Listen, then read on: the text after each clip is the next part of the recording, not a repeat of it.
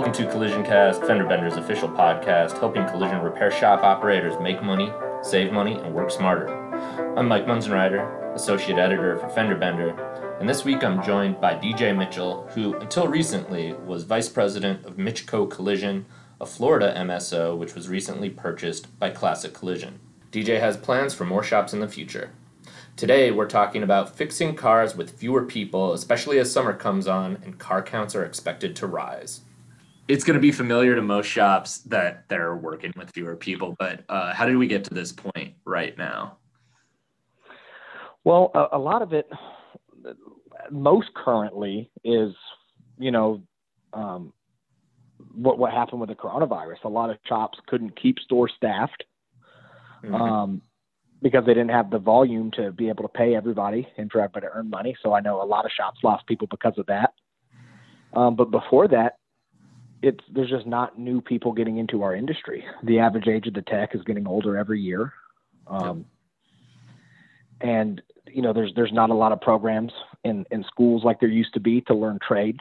The country overall has been pushing, go to college, if you want to make money, if you want to be successful. So a lot of people don't know how much money you can earn doing this type of thing. And, it's all kind of coming to a head now. Every day there's less and less people. And, shops need to figure out a way to be able to entice people to come work for them, teach them and train them, or figure out how to do just as much work with less people. Right. And every indication I'm seeing on my end is that as we go through the summer more, miles driven are going to be up.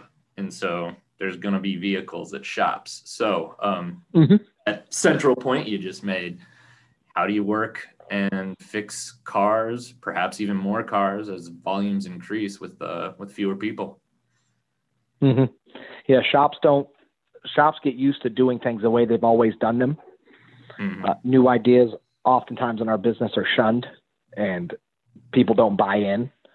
And that can make it hard. You have to have a good, strong leader and explain why you want to do things the way you want to do it and how it's going to help, and ultimately show people so they see the benefit to get them to buy in. So, is it segmenting off the process, working with teams? Yeah. What comes to mind? Mm-hmm. So, one of the big things is having everybody work to their strengths. If you have a technician who is great, at cutting and welding, he should probably be cutting and welding all the time. Stopping that person to take a bumper off, detrim a car, mirror match their own parts, go hunt for parts, that's all wasting time. If nobody else in the building can do what that person does, that person needs to be doing that all the time. You need to maximize everybody's potential. Maybe every tech in the building can, fix a bumper, but not everybody in the building can weld on a rear body panel or weld on a quarter panel. So you need to keep everybody working where they're in their strength. So you set up people to work towards their strengths. Don't have them doing stuff that they don't need to be doing. What else can shops do that kind of shifts the mentality, but we'll let them be more efficient and do more jobs? Yeah, well, the shops have to think a lot smarter. So waiting for something to happen, how most shops do it, is really just, asinine. Like the parts show up, let's just leave the box sitting there. Let's put them on a shelf. When the body man needs them, the body man can come get them. And if something's wrong, we'll just return it and reorder it. Mm-hmm. Well, it takes you a few minutes to open those boxes and make sure things are right. So check your parts now. If you have to return something, reorder it, have that happen offline before the technician needs the parts. Painting things off of the car. If you're doing, a fender and a door, there's no reason to put the whole car in the spray booth, unbolt the fender and unbolt the door, and paint those parts by themselves and load them up with another car. So you could get 2 or 3 cars in the booth at the same time instead of doing, one whole car for 2 panels. Painting parts off the car is something that shops just miss. I mean, you have to put everything through the spray booth. So if I have a car going in the booth for 1 door and 1 fender, it takes up the whole booth. Unbolt those panels and put them in the booth with something else.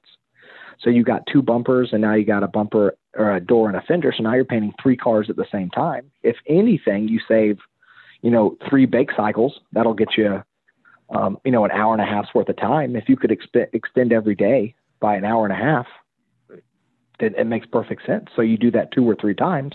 Now you've, basically doubled your paint shop production without working another minute. So you can paint more cars with less painters. You can have, one person devoted to prepping all the time and one person devoted to spraying. And, you're loading the spray booth, cleaning your gun less, mixing color less, mixing clear less, getting things through the booth faster, which will get cars done faster. So you can produce more with the same number of people. Yeah. What about, let's think, the repair planning side? There's a guy we used to work with who likened it to making a pizza. And I may have said this before on one of these podcasts. If we were going to make a pizza, we'd make an ingredient list. We'd get dough, we'd get cheese, we'd get pepperoni. If you're weird, you'd get pineapple, and whatever. And then you'd assemble the pizza, you would cook it, and then you would eat it. But if we fix a car, we start with a halfway good ingredient list. And we get halfway through and realize we're missing the main ingredient and got to go back and find it and wait for it again. Right. So, if we were going to build a deck, we'd find out how much wood we needed, how many screws we needed, what tools we needed, and we would get it together and start building the deck. But a car comes in, you write a halfway estimate, halfway order the parts, and hope it works out. Yes. Makes no sense. It seems so obvious when you lay it out that way. Why do you, especially when it comes to that estimation process as compared to the repair planning process, why do you think it continues to be done that way? Because that's how we've always done it. Nobody likes change. No one wants to devote the time to get better. One thing I tell, my shops, and when one of my people are having a problem with it. So if you do everything wrong, right, you make yourself so busy. And now you're busy all day doing stuff you should have already done. So now what happens is you get a new car, and I want you to take time and do the new car properly. You don't have any time because you've made yourself too busy doing everything else wrong. So in order to get yourself out of that hole, you have to work twice as hard. You have to not screw up everything new, and you have to work through everything that's already screwed up. But after a week, you've worked through all that stuff, and now everything you brought in that you did correctly is smooth. So now you're free again. Now you have free time again to do everything right. So you have to force yourself to break out of the fiasco that you've made in order to start doing things the right way. And a lot of people don't want to work that hard to get out of it. Right. Though they don't realize that they'll be less busy at the end of it. Yes, you'll be super busy right now because you're working twice as hard because you're cleaning up and preventing. But next week, there's nothing else to clean up because the stuff you did this week was right. Then you realize, wow, the cars are flowing smooth. I'm not dealing with parts returns. I'm not reordering parts I missed. The phone's not ringing off the hook because customers want to know what's going on. The place is smooth. So now when somebody walks in and they want an estimate, you have time to help them. When a tow-in comes in, you have time to write an accurate repair order and research everything you need to research. But until you start doing it, you can never make time. You have to fight through it and do it. If a car is at your shop for an average of 9 days and you can trim that down to 6 days, you're fixing the same number of cars in less time, which means you can now fix more cars and make more money with the same people you already have. Yeah, and that seems like it's going to be vital as those miles driven tick up. Yeah, because you can't make your building bigger. You can't add people, at the snap of your finger. So you have to figure out how to maximize out of what you have. Can you improve one section of your shop or one operation or procedures around part of the repair process and expect big change? Do you need to really improve everything in the process? The one thing I would start on would be the estimating and the repair planning, because that's the base that everything is built off of. You can't begin to get your techs to try new things and fix cars differently until they start to see the benefit of it. So once they start getting good estimates and getting parts and cars are flying and they're making good money, then you can say, hey guys, I know this seems backward, but let's unbolt that door for free to see if we can get it out of here faster. Yeah. No one's going to want to unbolt the door for free if they're not seeing the benefit of it. So you got to start with a good repair order and get the guys the parts they need, get them the paperwork they need, make the car smooth. And then once you get that good base, you'll make so much time for everybody, you can start to try to improve on other things. But that's the first step. You have to get the estimates and the repair plans proper. I try not to even say estimates. You want an accurate repair plan. You don't want an estimate. Estimate implies that it's not perfect and it's not right. I want a repair order that's accurate.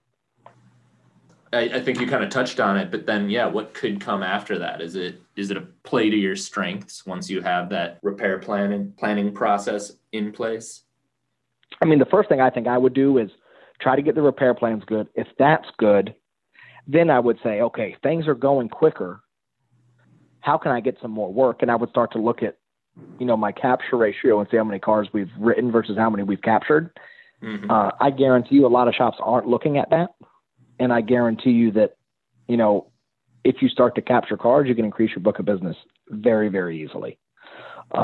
People walk in all the time. And, somebody wants to get their fender and door painted, and you write them a full retail estimate and give it to them and say, all right, call me if you need anything. And then, you'll argue with an insurance company or somebody about labor times, and, shops roll over all the time for an insurance company or a fleet partner. But a guy off the street, you don't cut them a deal at all to try to get some work. Like, spend time with the customer, explain the repair process. If they're not ready to leave the car, find out what you got to do to get them to leave it. I mean, you've already spent all that time dealing with the customer. If I have to give somebody, $25, $50 off to get a nice job, I mean, I'll do that all day. And I'm not saying you have to give money away to get cars in, but, look at your customer pay estimates and see what you can do to get those people to leave their cars. Don't leave potential business on the table. Mm-hmm. Yeah, I love customer pay estimates. I would do nothing but customer pay if I could. I was at a shop today, not one of mine. I happened to be at one, and guy walks in to where I was looking for the body shop. And I say, oh no, listen, sir, I don't work here. I need to go in that door. So I send him in the body shop, and 5 minutes later, the guy walks back outside, and he holds his hands up at me like, what just happened? And I'm like, everything okay, sir? He's like, they won't even give me an estimate. And I'm like, what do you mean? He's like, they say they don't do walk-ins. I have to schedule and come back. So you had a guy at your door who was ready to spend money with you, and you sent him away. That's insane. You don't go to the grocery store because you want to get prices on food. You go to the grocery store to buy groceries, right? Most of the people who go into the body shop are there because they want to get their car fixed. They don't want an estimate. They want their car fixed.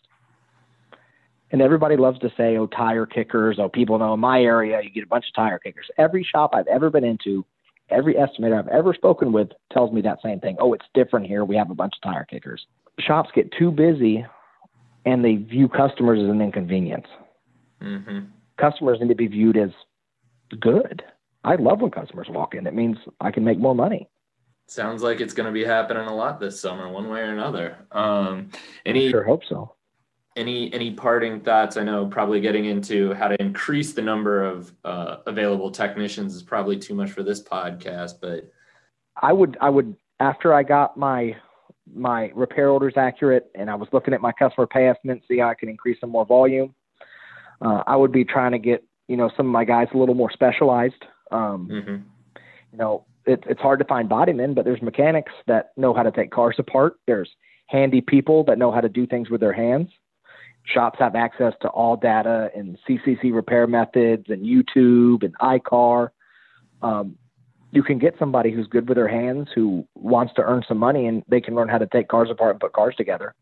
And you can have somebody always disassembling and reassembling, and you can keep your specialized technicians fixing dents, welding on panels, painting cars. And you can begin to increase your production without actually finding another full-fledged bodyman. People that work at, I've had a lot of success hiring people that work at oil change places and mechanic shop chains and local mechanic shops. They get tired of being greasy. They get tired of dealing with all that type of work. And they like cars. They have tools, and they want to make money. And you can get them in doing disassembly, reassembly, and it's a really good way to increase your production on the floor without actually finding a bodyman. There we go. It sounds like it goes back to what you kind of started out saying, which is just kind of change your mentality and you'll find some solutions. So many people in this business are negative. They feel like they've been beat up by the business. It's hard, and they get this negative outlook on it. And you need to shake that and try to think outside the box and say, I got into this because I liked it.